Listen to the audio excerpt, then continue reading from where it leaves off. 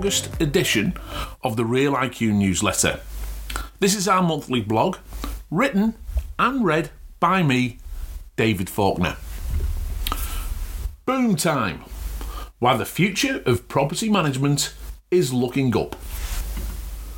The property management industry could be set for unprecedented growth, and we explain why. With so much chaos in the world at the moment, it can be a challenge to be overly optimistic about anything. There is one thing, though, that I am extremely optimistic about: the future of the property management industry. Earlier this month, property commentator Ashley Church made the headlines after he made the comment that this government is, quote, the most anti-landlord government probably in the history of our nation. There has been so much debate over the last few months, particularly around the inception of the Residential Tenancy Amendment Bill. And certainly, whilst this government has been in power, the rules have been constantly changing. Whether he is right or wrong is open to debate, though there will be plenty of landlords who agree with him. One thing that is undebatable is that this government has certainly made it more complicated and time-consuming to be a landlord. Last month, I wrote about how tenants have never had it so good. This month, I'm stating that the real benefactor of this government's stance to renting and landlords will be the property management industry. People will always invest in property. Now that the dust is settling and the RTA Amendment Bill has finally been passed, we all have to prepare for the 11th of February 2021, the date when the bulk of the amendments will take place. This is, without doubt, the largest overhaul of rental legislation since the inception of the Residential Tenancies Act back on the 1st of February 1987. There are over 40 new sections to the RTA, as well as an increase in the number of exemplary damages, as well as a new list of infringement offences. Copies of adverts and prospective tenant communication have to be recorded for up to 12 months after the end of a tenancy. Landlords have to have evidence of compliance with Healthy Homes and all proof that all work done on the property complies. And dealing with problematic tenants can be fraught with risk, as giving notice without reason is no longer an option. Being a self-managing landlord can no longer be looked at as a hobby. It is a full-on business, and you need a professional to manage it as well as keep you compliant. But will all this deter people from becoming landlords? No. People will always invest in residential property, whether it is being through owning one or two properties, or whether it is by investing in concepts such as build to rent. With the world environment as it is, where else would you put your money? However, the more complex being a landlord becomes, the more you need professional help to keep you compliant and protect your investment. Professional property management is going to become more relevant in the coming years. It's not about increasing rents, it's about power and control. Our industry has largely been opposed towards the removal of the 90-day no-cause termination notice, by far the most controversial of the changes. The usual rhetoric of landlords selling, increased costs and rents being driven up have become the new norm every time changes in legislation have been proposed. It is starting to sound like an old damaged vinyl record continually repeating itself. I actually find the remark somewhat hypocritical.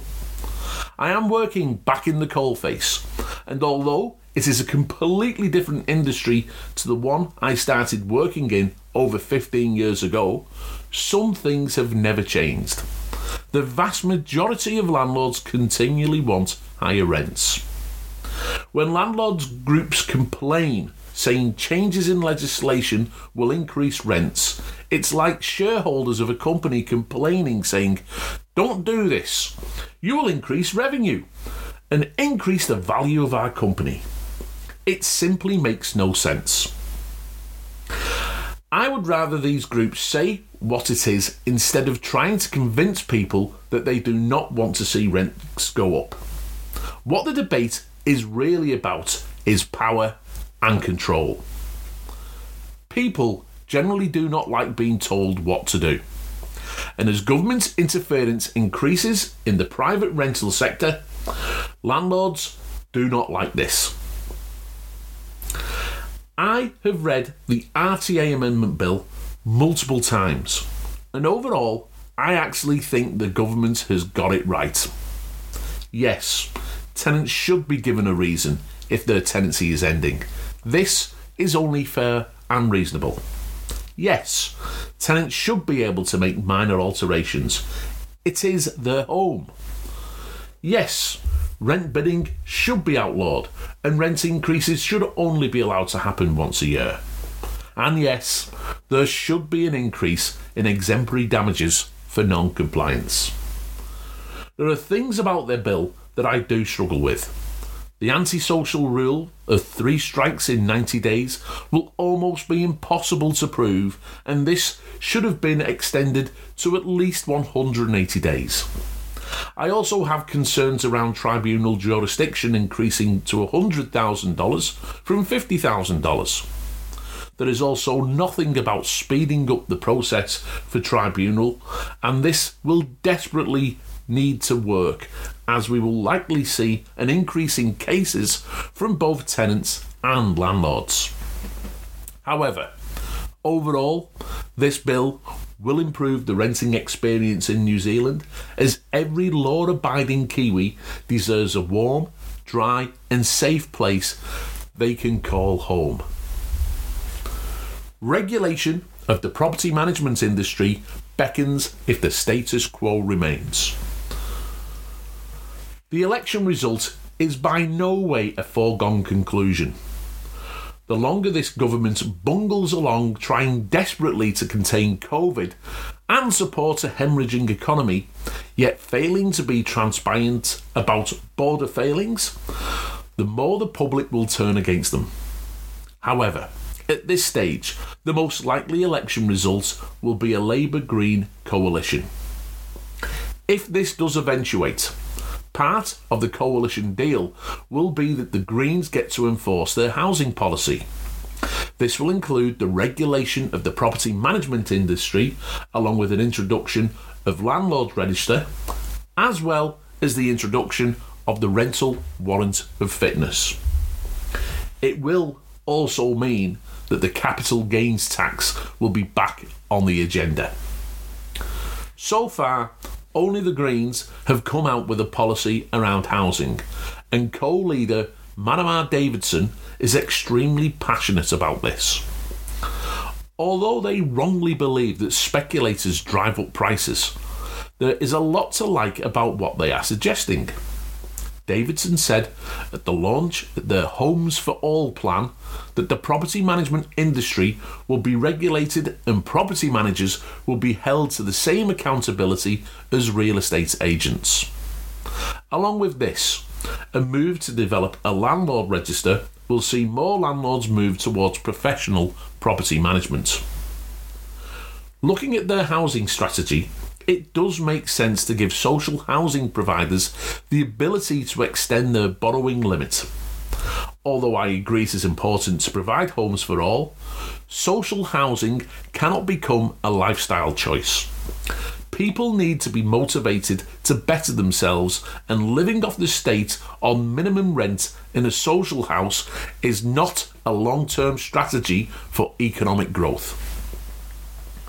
All of this means there will be significant growth within the property management industry, and landlords switch from self-management to professional management. It is estimated that just over 40% of the private rental sector is managed by a property manager. It would not surprise me to see this double over the next 5 years. I have been saying this for some time now. There will be more properties being professionally managed, but by fewer companies, as the cost of regulation may become too much for some small players. Also, do not rule out anti-money laundering rules coming into play for the property management industry as well. This will be too much for small operators. As ever, we will keep you posted and up to date with the increasingly complex world of renting in New Zealand.